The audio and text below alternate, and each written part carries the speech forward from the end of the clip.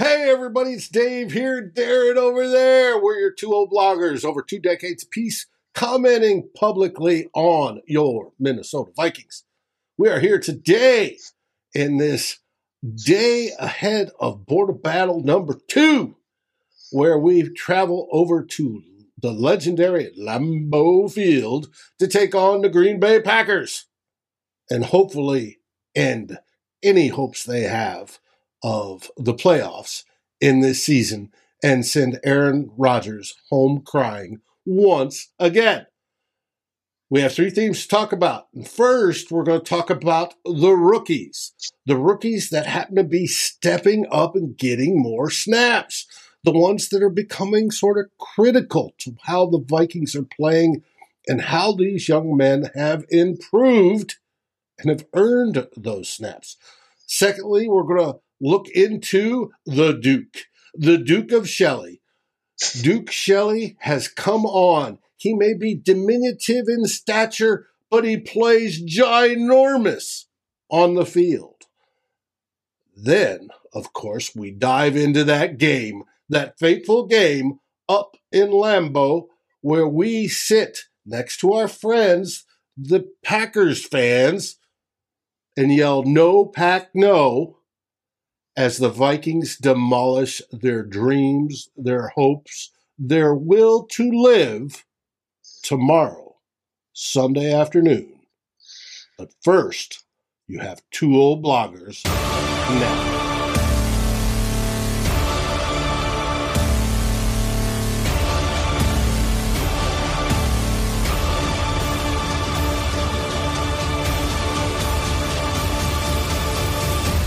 Climb in the Pocket, Daily Norseman, and Lake Monster Brewing presents 2 old bloggers. Starting now. Hey everybody, it's Dave here again. Darren over there in the Great White North. How are things up there, buddy? Just fine, Dave. Just got back a couple of days ago from a little bit of visiting family down in northern Alberta. I hope everybody had a nice holiday break.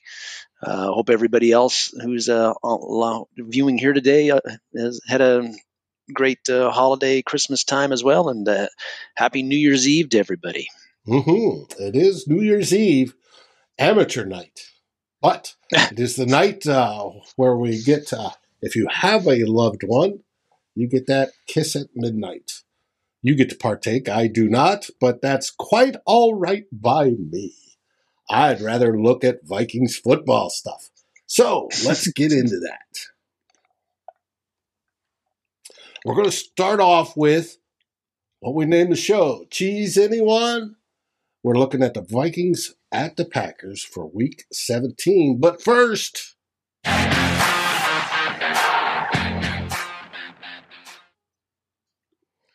we go into our first theme, the rookies. It's been as all Viking fans would know who follow the team closely, it's been a quiet, somewhat disappointing rookie 2022 rookie class for the Vikings. Kwesi Adofo-Mensah's first draft, Kevin O'Connell's first draft with the Vikings, for some reason, ineffectiveness or not being ready to get on the field. In some cases, in large cases, injuries have. You got Lewis Cine, who had a broken leg, out for the year very early in the season. Andrew Booth Jr. Has battled, I can't remember, I think it was a quad injury or a hamstring injury earlier in the year, and then he got the knee injury that caused him to have surgery, and he's on the IR, done for the season. Caleb Evans has had had several concussions and has been missed a number of games. Other guys haven't been able to get on the field. Really the only rookie who's made any noise, and oftentimes that noise hasn't been all that good, has been Ed Ingram. But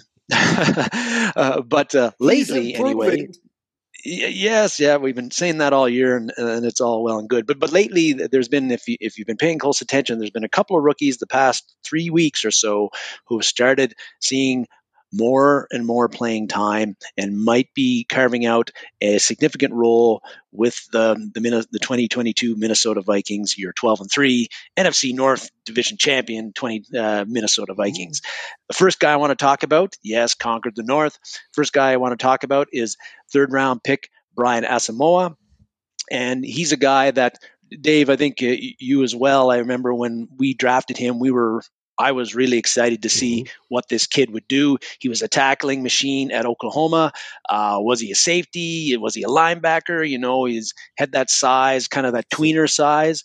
So there was a question about, okay, what is his role going to be? But we knew he made a ton of plays at Oklahoma. And that he's great fast. Sideline to sideline pursuit, had that in spades. But he basically, for the beginning of the year, was a special teams guy. Saw very few snaps. Understandable because he's playing behind two grizzled and pretty good veterans, Eric Kendricks and Jordan Hicks. I wasn't really expecting him to get a lot of playing time early on, and that was the case. But in the past 3 games, his playing time has creeped up. And we saw last week he had a career high. Well, he's only had 93 defensive snaps this year, David, in total. But 48 of those have come in the last 2 games. 27 defensive snaps last week against the Giants, which was a career high, which beat his career high from the week before of 21 defensive snaps against the Colts. And he last week against the Giants, he made that big splash play that you're kind of looking for from rookies, right? He got that awesome forced fumble on Bellinger, the tight end, and then recovered it. You don't like to see him get beat in coverage like he did, but you love to see the closing speed, the recovery speed, and the great rip move that he did on Bellinger, and then having the awareness, the athletic ability to take that football, recover it inbounds, and short circuit, and then return it. And that short circuited a potential Giants scoring drive deep in Vikings territory. And that's the kind of play that I think we were hoping to see, expecting to see from Brian Asamoah because of his sideline to sideline ability, because of his speed. And now that he's been getting a bit more playing time, and I think that's going to continue a bit partly because Eric Kendricks has been dinged up a little bit lately, and also partly because Kendricks and Jordan Hicks, unfortunately, have not really been, I think, that good this year.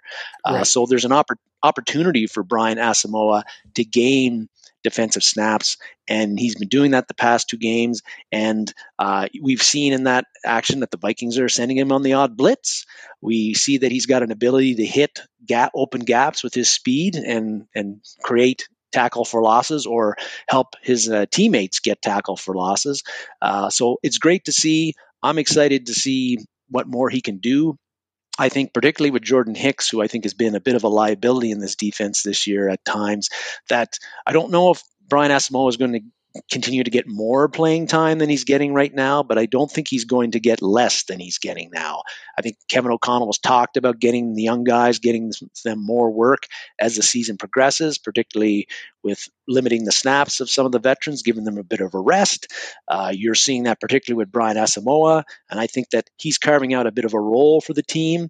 And again, as he's playing more, gets more confidence, I think that you'll see. I'm excited to see if he can become a more key contributor to a Vikings defense, giving them a little bit of juice, giving them a little bit of something that they don't have from their current inside linebackers, a little bit more speed, maybe a little bit more blitzing ability, a little bit better in coverage, perhaps, than Jordan Hicks. And, the Vikings defense needs some help, David, of course. Yes, I do. And I think over the season, things have started to slow down for him. He's making better choices than he did early.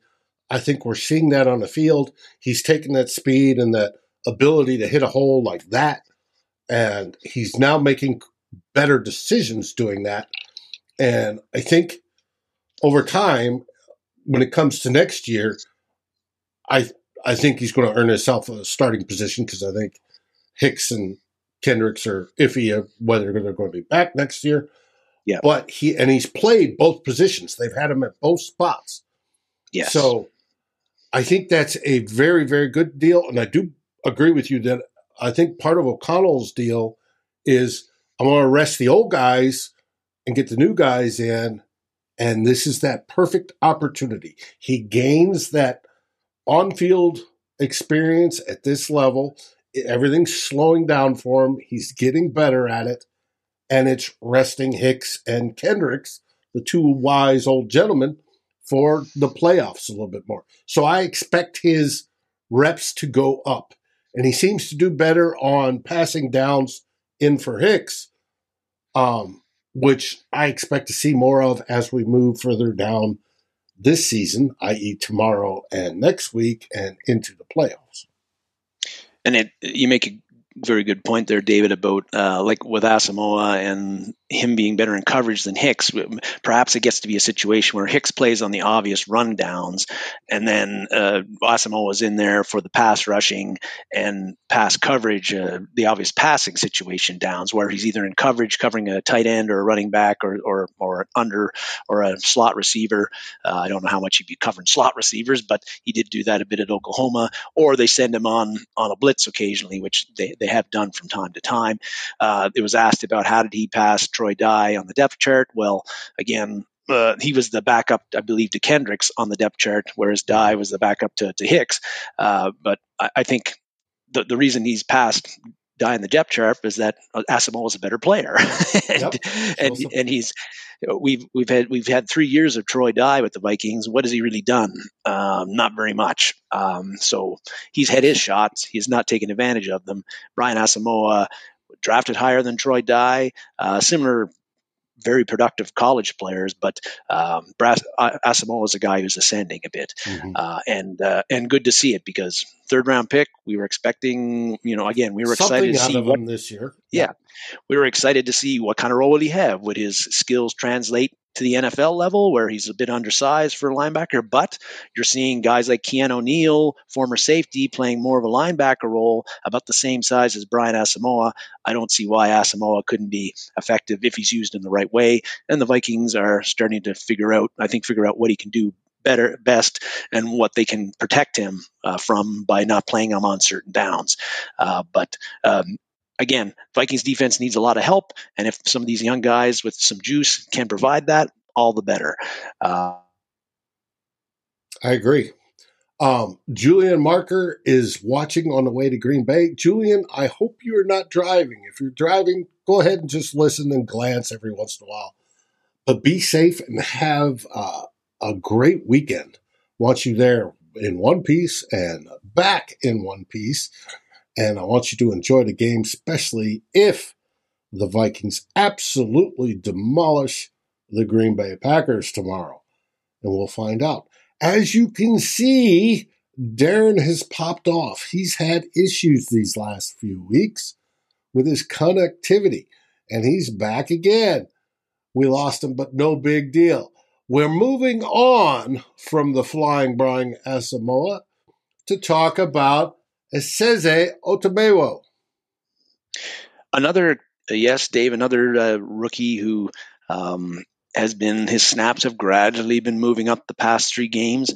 He was a healthy scratch for the first several games of the year, 12 or 13, I believe, and he's only played 42 defensive snaps in the season, but he got 11 in his season debut against the Lions. He got 14 against the Colts a couple of weeks later, and then he got 18, a career high, against the Giants last week. Part of that is part of that is like an injury issue again. But if you look at the Vikings defensive ends or defensive linemen, whatever they call them these days, really Dalvin Tomlinson is the only guy that's, I feel, has really been consistently stood out to me. Even Harrison Phillips, in my opinion, has been a bit of a disappointment so far in his first year. But but really the defensive line has not been a whole lot to write home about. So there's opportunity there for Esezi. And now there's also been some injuries issues. You got Jonathan Bullard, who's a starter. He's on the IR. Backup James Lynch, he's out for the next 2 weeks with the shoulder injury. We expect he'll be back in the playoffs, but who knows? And then Ross Blacklock, who we traded for, and who's a guy who could be taking some of those defensive snaps. He's been a healthy scratch the past 2 weeks, and before that he had a illness and was out a game. So he's sort of been dropped off the depth chart. Esezi Otomewo has gone, vaulted over him on the depth chart, it seems. And, he hasn't made any splash plays yet like Brian Asamoah. He did get credited with 2 pass pressures last week against the Giants, so that's good.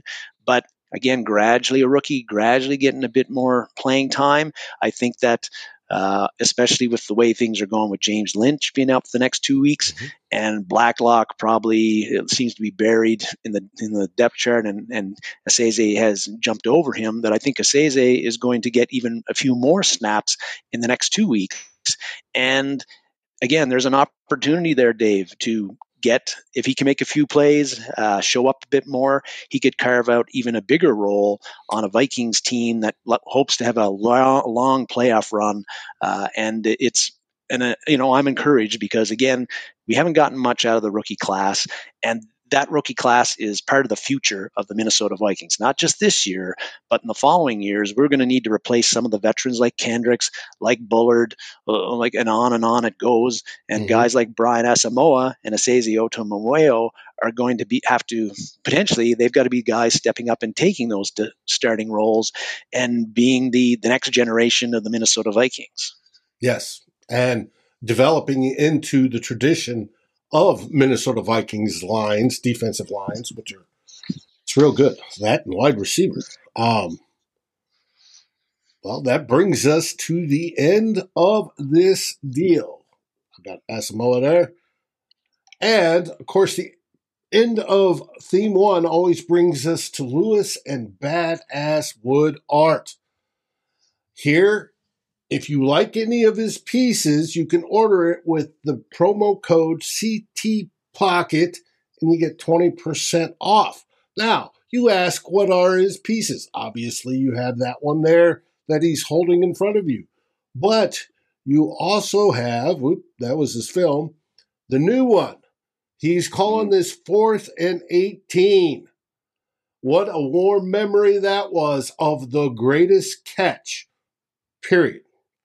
And go to his website at that'sbadasswoodart.com, and you can find his stuff, and he does do commissions. So it's not just football. He'll do anything you want.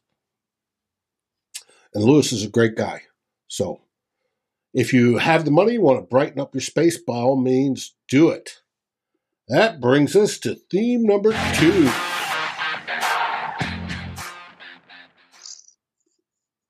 You wanted to talk about the Duke. The Duke of Shelley. Yes. On August 31st, I had to look this up, but on August 31st, Shelley got waived by the Bears, and he got picked up by the Vikings, and Kwesi Adofo-Mensah brought him on to the practice squad. Like most practice squad signings, especially when it's people who haven't been with the Vikings during training camp, I took note of it, and I didn't really, think much more of it after that. I'm like, practice squad guy, they need depth at all positions. Shelley will probably never play. And that was it. Well, it turns out that Shelley has proven me wrong, and probably a lot of other people wrong, because he's become a key contributor to, admittedly a bad Vikings defense, but maybe it'd be even worse if Duke Shelley wasn't playing right now. Well, it shows a key play right there against the Bills. And that was really magnificent game. Yeah, that magnificent game. And Shelley's play there, knocking away that pass from Knox, was that's a key, and not really a play that people talk about very much about that game, because if Knox catches that, that's game over. Right there, we lose that game. And it all gets, the only thing that gets talked about is that the Vikings blew it at the end, I think, but.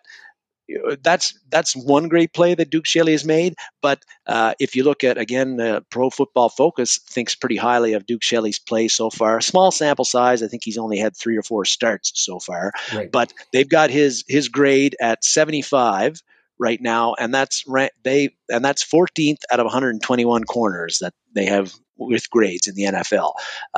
So that's pretty pretty good. And then some people are probably saying, well, how come the Vikings are giving up 400 passing yards per game if they got Shelley's 14th in corners, and the other guy opposite him, Patrick Peterson is 7th, I think ranked 7th for Pro Football Focus. Anyway, but Shelley's it's been pretty key for Shelley to do what he's done. Patrick Peterson has locked down the right corner side all year, and he's been very healthy. But on the left side, Cam Dantzler has had like an ankle injury. It's kept him out a lot. Andrew Booth Jr. was actually pushing Cam Dantzler for the starting position during training camp, but he had all those injury issues, and he's done for the year with the knee injury. And then Caleb Evans came in. He was sort of in there because of the injury issues. Probably the Vikings didn't expect to use him, but they had to. But now he's had all those concussion problems, and he's on IR. So in comes Duke Shelley, and he's played very well. We looked at those grades. He's also got 6 passes defense, which is tied for 3rd amongst Vikings defensive backs. And again, he's only played a very small amount of time compared to some of the other guys he's up against. And what I like about him, and I said it last week, David, is he's not content, from what I've seen, to just let receivers catch the ball in front of them and then tackle them. He wants to make plays on the ball. He takes a few chances. He's very sticky in coverage, even though he's 5'9". I like what I've seen from him so far. And generous 5'9". Yes, a generous 5'9". Anyway, that's what they list him at, but that was Duke probably gave him that name, gave him that height. He had his platform cleats on that day. Yeah, but really, he's played so well right now, and he's costing us like he's just shy under $1 million for the year. So a great bargain considering what kind of the caliber of play he's had. But he may have played himself into the Vikings will have to make a decision. He's a free agent after the year. We also have lots of other questions at corner. Patrick Peterson's a free agent at the end of the year. Chandon Sullivan's a free agent at the end of the year. Andrew Booth Jr., talented, but had all those injury issues in college, and that's been the same in his first year. Yep. In his rookie year. Caleb Evans, we think is a talented kid, but a bit unproven. We're not really sure what we have with him. Cam Dantzler is talented, but he's had trouble staying healthy in his 3 years in the NFL as well. He seems to always get nicked up, miss a game or two or more. So Duke Shelley may be playing himself into getting another contract with the Vikings next year. They'll have to make a decision with him. But right now, I expect that even though Dantzler is right now appears to be healthy to play this week, I don't think that he's going to. I think it's pretty clear that he's not going to be the starting guy opposite Patrick Peterson. It'll be Duke Shelley. I think he might get a few snaps here and there, but I think this is Duke Shelley's job to lose right now, for now and for however long the Vikings season lasts. And I think he's earned it. I agree so far. Now, what I would like to see is we do have a young stable of decent and potentially very good corners. You've listed them all. What I would like to see is Duke move into the slot, into the nickel position now. He's said, everybody, I'm not a nickel, I'm an outside corner. Well, size in the nickel, it means less than it does on the outside. And if he has the ability, he has the instincts. You can see it when he plays. He's very instinctual. And he knows when to try to jump a pass or knows when to get his hand up there and block it. If we could make him agree to the move, want to be there, and then learn the nickel, I think we could be set for a long time, as long as the injury bug does not hit like it has been on quite a few of those guys, whether it be Evans, Booth, etc. We got to hope it gets better. And Patrick Peterson will be you talk about the decisions next year, that will be a big one because his leadership and his tutelage of these young guys, having them come over for the meal and watching tape together and all that sort of stuff. Most pro players don't do that. And most pro players that are, destined to go into the Hall of Fame don't do that. So, I mean, that's a huge benefit. You can't, just disregard because he's a vet and, he's going to be, $4 million, $6 million or whatever. So we'll see. You know what time this is? It brings us to the show. I sure do, Dave. What time is Beer it? time. Beer time. Beer time, baby. As we go in to talk about our favorite beer. The one I am drinking right now is a Lake Monster Depth Charge. It is an IPA. It is absolutely one of my favorites. I need to refill my glass here momentarily. But we love the folks, Matt Lang and all his crew over at Lake Monster Brewing in St. Paul. Jonathan says bring him in as an assistant coach. The question is, will he want an assistant coach? You always make a heck of a lot more money playing than you do coaching there, Jonathan. And you've got to want to. On tap today for Lake Monster, everything is basically the same except for they have one new one. In the pints, they have Art Shanty Chocolate Porter. If you've never had a porter is a type of ale. It's a sweeter ale than a lot of people are used to. It's not an IPA, but it's a sweeter ale. It is very good. It's sort of like between an IPA, a regular ale, bitter ale, IPA. Then you have porter, then you have stout. It's sort of like that in between there. And they tend to be very good. I enjoy them, especially after a nice meal. It's a nice dessert beer for me. But it is very, very good. And if you get a chance, go try it. I bet it's outstanding. Brings us to Theme 3. Here's where we're going to talk about the Packers versus your Minnesota Vikings. Packer week. We're going to start off with the weather because it is an outdoor stadium. It may be old, it may have aluminum bleachers to sit on, but it is outdoors. Lambeau has all that history. Yes, but the Packers haven't won there all of the time because sometimes they play in Milwaukee, and we might see that in the near future. Hopefully we will when they start to really suck. Anyway, starting with the weather. Tomorrow, during game time, it's going to start out about 36 degrees. Quite balmy for January 1st. If all of you that live up there in the Great White North, and I did for over 14 years, before that when I was a kid, you get to January and it's 36 degrees, and it's, boy, that's almost shorts weather. So it is going to be rather nice. It'll end up being right around freezing when they finish. But as you can see what the field's like, there's not much of a change and the wind is minimal. So weather will not be a factor. Should be at least partly cloudy, if not completely cloudy. Perfect to make Packers fans cry in their beers. All right, on to the normal numbers side of things. And we'll try to go through these quickly. We go through the rankings. PFF has the Vikings offense at 9 and the Packers defense at 6. How? I don't know, but it's PFF. We get to Pro Football Outsiders, DVOA. The Vikings have actually moved up to 19th overall, 16th in the pass, and 26th in the run. You'd think our run game's better, but hey, we throw the ball almost 2/3 of the time, so I can see why. The Packers defense is 19th overall, 8th against the pass, and 32nd against the run. There's a possibility there.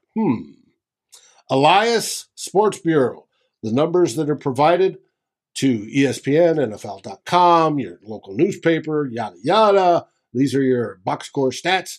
Have the Vikings offense 12th, up to 12th in yards, 6th in passing, 28th in rushing, 7th in points. It's top 10, folks. 7th in points.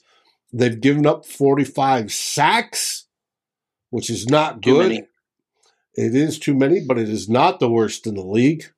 And they're about 2/3 the way down on that list. They are 8th in turnovers with 17 giveaways. And that's the offense. For the defense on the Packers, they are ranked 17th in yards, 3rd against the pass, so they're decent against the pass. We'll get into that a little bit here shortly. Rushing, they're 27th. Points, they're 17th. Middle of the road, actually quite mediocre. Sacks, they're 23rd. They've only had 31. Turnovers, they are ranked 15th, and they have a 0 differential. They've gotten as many as they've taken. And takeaways, they are 14th with 20. On to the Vikings defense. PFF power ranking of 13. Packers offense of 5. Yes, they like the Packers better. Packers are doing it more conventionally than the Vikings are this season. Now, when you get to Football Outsiders, we went up in PFF, by the way. When you get to Football Outsiders, our defense has gone down to 22, 24th against the pass, 16th against the run. But we've all said that Football Outsiders does not like the Vikings this year. They have the Packers offense 10th, 15th in the pass, 3rd against the run. Elias Sports Bureau, we have the Vikings defense 31st, moved up from 32nd after last week's victory. 32nd against passing, says our secondary isn't very good. We all see that. 19th against rush and 28th on points. We've given up a lot of points, but we tend to score just that 1 or 2 more than the opposing team. That's all it takes, folks. We are 15th in sacks with 36. We are 5th in differential with +6. We are 8th in takeaways with 23. The Packers on the other side on their offense is 16th in yards, 17th in passing, 14th in rushing, 18th in points. Definition of mediocre. Smack dab in the middle, a little bit lower. They have given up 28 sacks. They are 18th, giving up 20 turnovers. Your over-under is 47.5. The line has bounced up between Packers favored by 3.5 to 3 all week. It ended up this morning at 3. Most of the money, like 86% of the money going into Vegas, is going for the Vikings, which is always a good thing. We get to special teams. Our special teams moved up a couple slots. We're now 28th, according to Football Outsiders. Credit Greg Joseph for that one. And the Packers are 22nd. We'll get into why Packers at 22nd may mean an advantage to your Minnesota Vikings. The injury report. Here we go. Injury report. Vikings have already announced that 2 players are out. Garrett Bradbury with his back and James Lynch with his shoulder. And they've already been called out. Packers, on the other hand, have Kezian Nixon, a backup corner, is questionable, and a rotational corner, I should say. He does play. And wide receiver Christian Watson, starter. Aaron Rodgers' favorite target. The one that happened to drop that wide open ball on week 1. Well, it was his favorite target this season. He is also questionable. It will be a game-time decision. Either way, we should be able to take advantage of them. That brings us to that individual we just talked about, Aaron Rodgers. It's always about Rodgers when we talk about that team from Wisconsin, David. But same for the national media. That's all they talk about.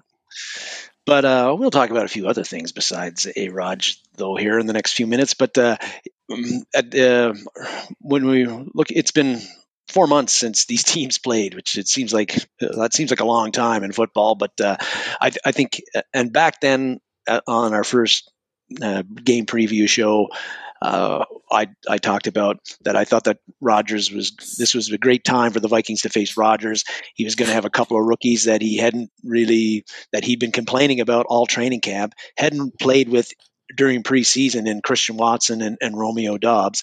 And he didn't have Davante Adams anymore. And I just felt that he was going to have him being a little bit rusty, some offensive line issues because Bakhtiari wasn't going to be playing, and the new receivers that he wasn't familiar with. I thought that he was going to probably be off and struggle playing that Vikings 3-4 defense for the first time, and that's exactly what happened. He only passed for 195 yards in that game, probably Rodgers' worst game of the season or close to it. And also I think that game, that performance by our defense, unfortunately, is still the high water mark for the Vikings defense this year. And it was the first game of the year. So, some things have stayed the same, but a lot has changed with both teams. And I think that you can throw out a lot of what you saw in that 23-7 victory the Vikings had back in week 1. And one of the things you can throw away is that Rodgers, even though he's not having a good year by Aaron Rodgers standards, quite below his play in previous years, particularly with the interceptions, he is not as uncomfortable throwing to his guys anymore, and he spreads the ball around a lot. And particularly Christian Watson, he's gotten very comfortable throwing to him. And Watson being questionable is a big thing in this game for the Vikings and for that team from Wisconsin, because Watson's their big play guy. He's got only 35 catches. He's still dropping 1 or 2 passes a game from the games I've watched that he probably should catch, but he's catching much more than, and Rodgers is looking to him and throwing to him and not hesitating throwing to him anymore. He's averaging over 14 yards per catch. He's got the longest catch that a Packers receiver has this year at 64 yards. He's got 7 touchdowns, and a lot of this has all happened in the past 5 or 6 games for him. So if he can't go tomorrow, I think he's a matchup at 6'4" and very, very fast. He's a kind of a matchup I would not like the Vikings to have to face. Their corners face in this game, particularly 5'9". Yeah, particularly 5'9", wink, wink, nudge, nudge, Duke Shelley. So him being out would be, I think a plus for the Vikings, and it would hurt the Packers in that way. Last week in the Miami game, the Miami defense really challenged Rodgers and the Packers. They had 8, 9, 10 guys tight on the line of scrimmage. So Rodgers took his shots. He threw deep. He didn't hit on a lot on them, but he did throw that. Well, he did try quite a few. I think that, and the Dolphins blitzed a fair bit. That is a defensive strategy that I don't think we are going to see tomorrow from Ed Donatel and the Minnesota Vikings, even though Kevin O'Connell talked 3 weeks ago about we need to make some changes, we need to make some adjustments, we need to do some different things. He, indicated that they probably would want to be a little bit more aggressive in the blitz packages. We haven't really seen that yet, and I don't think tomorrow is when you're going to see it, because I think Ed Donatel is going to be he's going to be very concerned about challenging the Packer wide receivers and getting beat over the top, particularly if Watson is in the game. But even if he isn't, I think he's going to be quite content to do like in the first game, make the Packers grind out long drives. When they get in the red zone, stiffen up like they have been doing, force them to kick field goals and not get touchdowns. And then you've got the offense, the Vikings offense, which has scored 27 or more points for the past 5 games. And that's been a very successful strategy for the Vikings in the past 5 games and really all season. So I think that's what you're going to see. Well, he did blitz more last week. The blitz rate was up.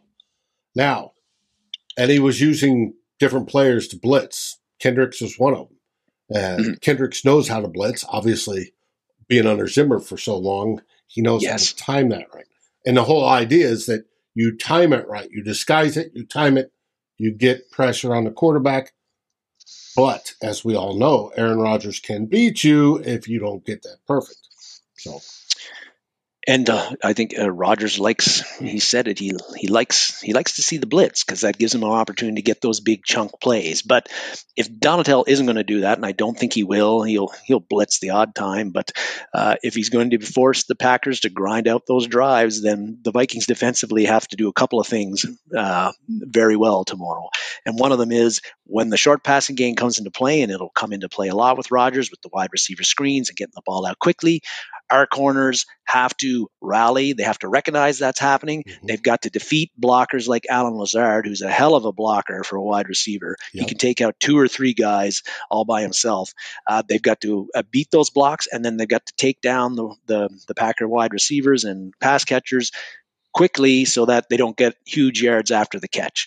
And the other thing that they got to do is the Packers run the ball well, and they have for several years under LaFleur. But they can't let Aaron Jones and A.J. Dillon get 5, 6, 7 yards every carry because, again, that puts Rodgers in very good down and distance situations, and then he'll just pick us apart. Those 2 things the Vikings did very well in that first game, but they're going to have to do it very well tomorrow if they want to come out on top. It'd also help if Zadarius Smith, the Z-Man, has a big game tomorrow. We know that he's going to be motivated going back to Lambeau. He was very vocal earlier in the season about how he wasn't very happy with how the Packers management and medical staff treated him in his last year there. And in that first game, even though they only had the 1 sack and the 1 tackle, he was a wrecking crew out there, destroying blocks, creating opportunities for his other defensive players. And I'd like to see. It'd be great if he has a big game because he's been a bit quiet. I hope he comes onto the field. They boo him, and that just fires him up. Oh, they'll boo him. Cranks that energy meter to 110%, and he just flies. Because he's still getting pressures, but sack-wise, he's really slowed down. He's only got a sack and a half in the last 8 games, and at the start of the year, he had 8.5 through the first, not even half the season. So, but I think he's primed for a big game tomorrow, and if he does have a big game, that's going to be huge for the Vikings defense in stopping Rodgers and the Packers offense. And he's going against his buddy Bakhtiari. He's going to be starting, so he knows all the tricks against that individual. It's going to be a good matchup. I look forward to seeing it. But I'll bet he has a good day.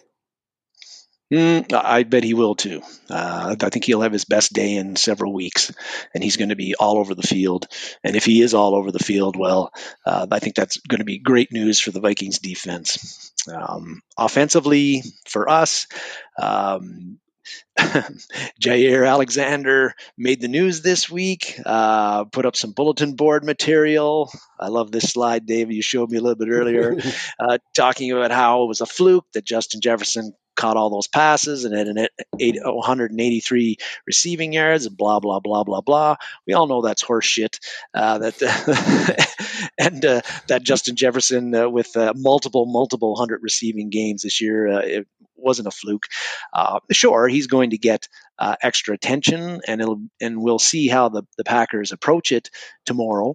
But Kevin O'Connell has gotten quite used to, and Justin Jefferson have gotten quite used to this extra attention that Justin Jefferson is receiving. They have shown week after week. And there we go. What Darren was saying, they've shown week after week their ability to overcome it. There's only been 2 games where Justin Jefferson has actually been relatively shut down. And Eagles being one of them, Dallas, Detroit did it a little bit in their first game, but it wasn't the Packers, and it wasn't Jair Alexander. Jair Alexander was whining that that first game was a fluke, and that he should cover side to side, but he didn't cover him. Andrew, I agree with you. I hope JJ puts up 200 yards. I hope he puts up 222 to break the record tomorrow. That would be nice. Then they can't say, well, it's in 17 games. You can say, no, I did it in 60. That would be a belated Christmas present to all of us if JJ goes out there and just balls out and gets in excess of 200 yards. And he hasn't. He's never gotten north of 60 yards in his 2 previous games at Lambeau. So, but that's not going to happen tomorrow. Last year he had Sean Mannion throwing in the ball, so I'm amazed he got 60 and I think Maude yards was in there a little bit too.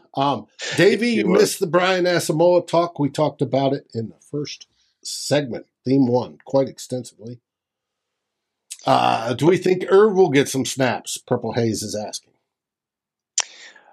I think he will, but I don't think it's going to be very many. I think they'll throw him in there to get him back acclimated with the offense in hopes of getting him primed for the playoffs. But I don't know what kind of role Irv can have, because TJ Hawkinson is playing all the time and they're throwing the ball to him a lot. Johnny Munt's clearly a guy in there to block. Irv Smith is not a bad blocker, but probably not as good as Munt. He's not as good a pass receiver as TJ Hawkinson, so you're not going to be putting Irv in there for Hawkinson or for the receiving threat, and you're not going to be putting him in there to block for Johnny Munt. So I don't know. I think he gets a few snaps, but I don't think that his impact is going to be – well, he won't have an impact tomorrow. I don't think. Maybe in the playoffs they find a role for him, but I don't know. I'm just not seeing it. It's if Irv comes on, it's at the expense of probably a wide receiver. So if we go in tomorrow and we open a massive lead, yes, and where we can start sitting people, you very well may see Adam Thielen come off, because he's been playing with a sort of a dinged up knee most of the season, and you could tell, and he needs the rest. If anybody's going to rest going into the playoffs, you want your old vet guys to rest. Adam Thielen's one of those. We talked about Kendricks and Hicks on the other side. Adam Thielen's on the offensive side. Then you might see JJ, Ozzie, and then Hawkinson and Irv on the field at the same time. But it's going to be situational. It would be like that. So I'm not sure we're going to see much of Irv, but it's interesting to see. They definitely want him. They want him ready. They've said that all year, and they hope to have him in the playoffs, so we'll see. One key to Irv Smith or anybody catching the ball, David, tomorrow is going to be, again, how our offensive line handles the Packers' pass rush. They don't have a lot of sacks this year, but last week against the Miami Dolphins and Tua Tagovailoa, they created a lot of pressure on him. Didn't result in a lot of sacks, but it did bother him, particularly I felt in the second half when he threw those 3 interceptions. And I think part of that was his brain was scrambled. He got his concussion in the first half. He sailed one ball, but he was under, like, he was not comfortable back there. And last week I was pretty happy, even though the Vikings gave up the 4 sacks. I was pretty happy with how the offensive line handled the Giants and Wink Martindale's blitz packages. They gave Kirk just enough time to get rid of the ball, and Kirk needs that time, because a lot of these routes that are quickly going to J.J. Jefferson, they're longer developing. So he needs more time for J.J. to get open and get where he needs to be to get him the ball. And that's not going to change tomorrow, I don't think. So the offensive line, again, has to hold up against the Packers defense, which has gotten a bit better lately. I thought they'd be a really good defense at the start of the year. They really weren't. They're still not against the run, but they've only given up 20 points. They haven't given up any more than 20 points the last 3 games. Mind you, that was against the 2 offensively challenged teams in the Bears and the Rams.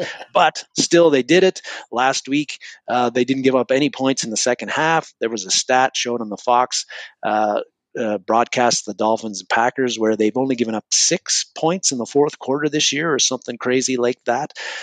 So you got their defensive strength in the fourth quarter, and the Vikings have been really good on offense. Their offensive strength is the fourth quarter. Yeah, they lead. The Vikings in the fourth quarter offense leads the league by a mile. Yeah, on scoring. So that'll be a good matchup there to see which offense and defense, who wins that battle in the fourth quarter.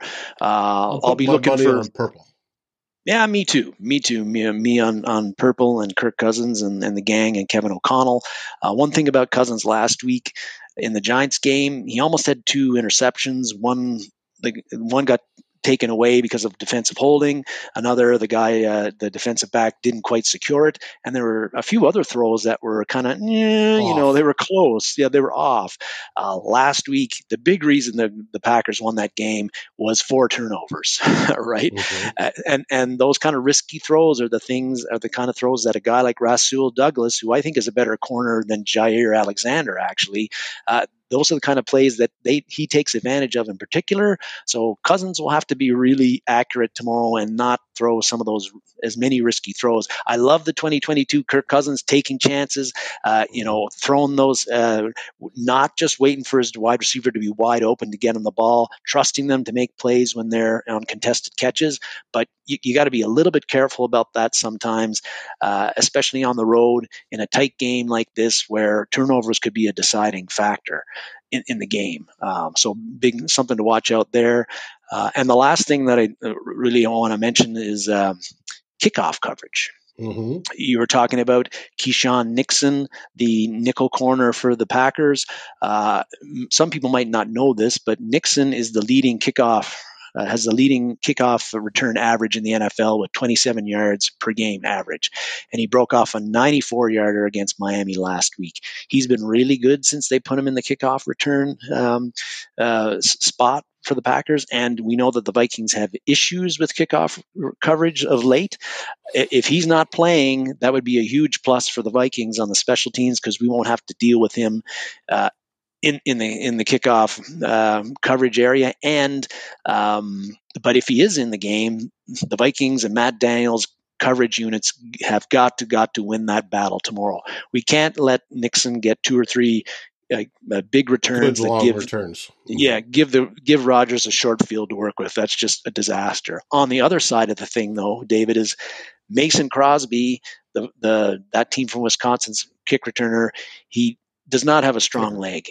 Nope. And he's going to be not anymore. He's going to be outdoors. The weather isn't super cold, but still, it's going to be outdoors. He's not going. I don't think touchbacks. He's not going to be able to do them. No, he's got the lowest rate of touchbacks out of all the kickers in the NFL. It's like he doesn't get he gets a touchback less than 10%. It's always short. His leg. He's old. He's probably going to retire after this year, and he's had a great career. Yes, he has. But where that gives us an advantage is Kenny, who we have pictured here. Kenny Wong. That's right. He is going to have opportunity. Hopefully, there won't be too many kickoff returns for him because if there is, that means Green Bay is scoring. Sure. But the ones that he has, he's going to have opportunity. Game or at the half, one or the other. He's going to have opportunities to bring them back and return them, guaranteed. And a lot of games this year, he has not had one opportunity to return. Right. They've just been, last week you saw it. He'd get so frustrated as you watch the ball go over his head. Yeah. And the body language walking out of the end zone. And it's like, are you going to kick to me? No. Nope. That's a smart move by a bunch of teams. Nope. We're going to blast it over your head. Offense gets the ball 25. Sorry. I put on the jersey. I don't even have to take a shower. I didn't get it all sweaty because nobody would let me catch the ball. Yeah. But he is going to have at least one opportunity in this game and maybe a couple others. If he can get take one to the house like he did against New England, or at the very least get a couple of long returns that gives the Vikings offense a short field, that could be a big swinging factor in a game that I think is going to be close and hard fought, and as usual, come down to the last possession or two to see who wins it. Whoever has the ball last wins. Yeah, I saw that as a headline. I disagree. I think we're going to win this one 30-17. I'd love that, David. Faith in our team. Jim, welcome to the show. I think the first time I've seen you pop up. You've been commenting, well, I like that. You're worried about the number 2 seed. Vikings need to win out no matter what to secure that number 2 seed. If they're lucky and they win out and the Eagles lose their next 2, which is a possibility with a quarterback out, we can take the 1 seed. But if we lose, you know San Francisco is going to snatch up that 2 seed in a heartbeat. I want that 2 seed because that keeps everybody coming to Minneapolis except for the Eagles game. And that is a huge advantage for the Vikings. Anytime they play at home, you get you guys, the great Vikings fans. That helps the team. It feeds them mentally, psychologically. When they hear you screaming and yelling, all that stuff, it bugs the heck out of the visiting team when you're screaming and yelling. And it makes life easier, and it is so much more enjoyable when it's at home. So they've got to win out. And can they? Absolutely. They can beat Green Bay tomorrow and Chicago the following week. Davey has an idea. Why don't we just open a playbook and squash the pack and put an end to this? I agree with you, buddy. Mary said it earlier. Play 4 full quarters of football. Don't take any time off on this one and drive them into the turf.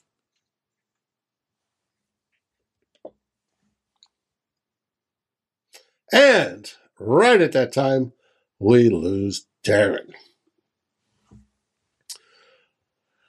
Well, folks, that has been the show for the day. We hope you learned a little bit, enjoyed a little bit. We loved having you here, talking with you in chat, whether it be the rookies we talked about in the first theme, the Duke of Shelley in the second theme, or diving into that game, which will be live tomorrow. National broadcast everywhere except for a couple spots in California. I'm sure they'd rather be watching ours, but who cares? And for the Vikings fans there, I feel for your pain. That's what Sunday Ticket's for. But everywhere else, it will be live, which should be good. Any last words there, Darren? I think a lot of the talk early on in the week was about how this is a must-win game for the Packers. You talked about it; it's a must-win game for the Vikings too. I think just because if they want the second seed and any hope of getting the first seed, they got to win out here. So I don't think you're going to have an unmotivated team with the Vikings tomorrow. And double that, add that up with the fact that they can pretty much end the Packers season if they beat them in Lambeau Field. The Vikings haven't swept the Packers since 2017, and I think it's happening this year in 2022. I know a lot of people. Vegas has the Packers' favor. I know there's a lot of reasons I think that Green Bay should win this game, but I feel that the Vikings are. It's going to be a close game. A lot of them have been this year, but I feel the Vikings are going to pull this one out, and they're going to end the Packers season. And again, you're going to be going against a desperate team with the Packers. They gambled 4 or 5 times on 4th down last week against Miami, and they're going to do the same thing this week if the opportunity happens because they know that they got nothing to lose, really. But we know we love the Mondays after they lose.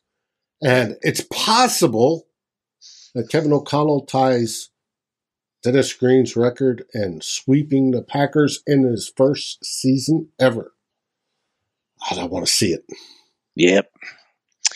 But yeah, no, I'm expecting a Vikings win tomorrow, even though there's factors that tell me that maybe it's not going to be may not be, but I just feel that the football gods this year are working in our favor. And please let them continue. All right, everybody. We want to wish you, Darren and I, a happy New Year's. Be safe tonight if you're going out. Be smart about it. There's a bunch of people out there that are not, so make sure you protect yourself. Always be wise. Drink some absolutely your favorite beverage. Mine today is Lake Monster Brewing, brought to you by. It's their Depth Charge IPA. It is great. Enjoy. And what do we say, buddy? And we can't hear him. All right. And he's muted, unmuted. Try again. We say Skol Vikings. Can you hear me now? Yeah. Skol Vikings. Thanks for watching. Like, subscribe, and ring the bell, and rate us on your favorite aggregator. And a special shout out goes to our partners, the Daily Norseman, where the best Vikings content can be found, and to Lake Monster Brewing, home of the best beer in Minnesota. Skol, everybody.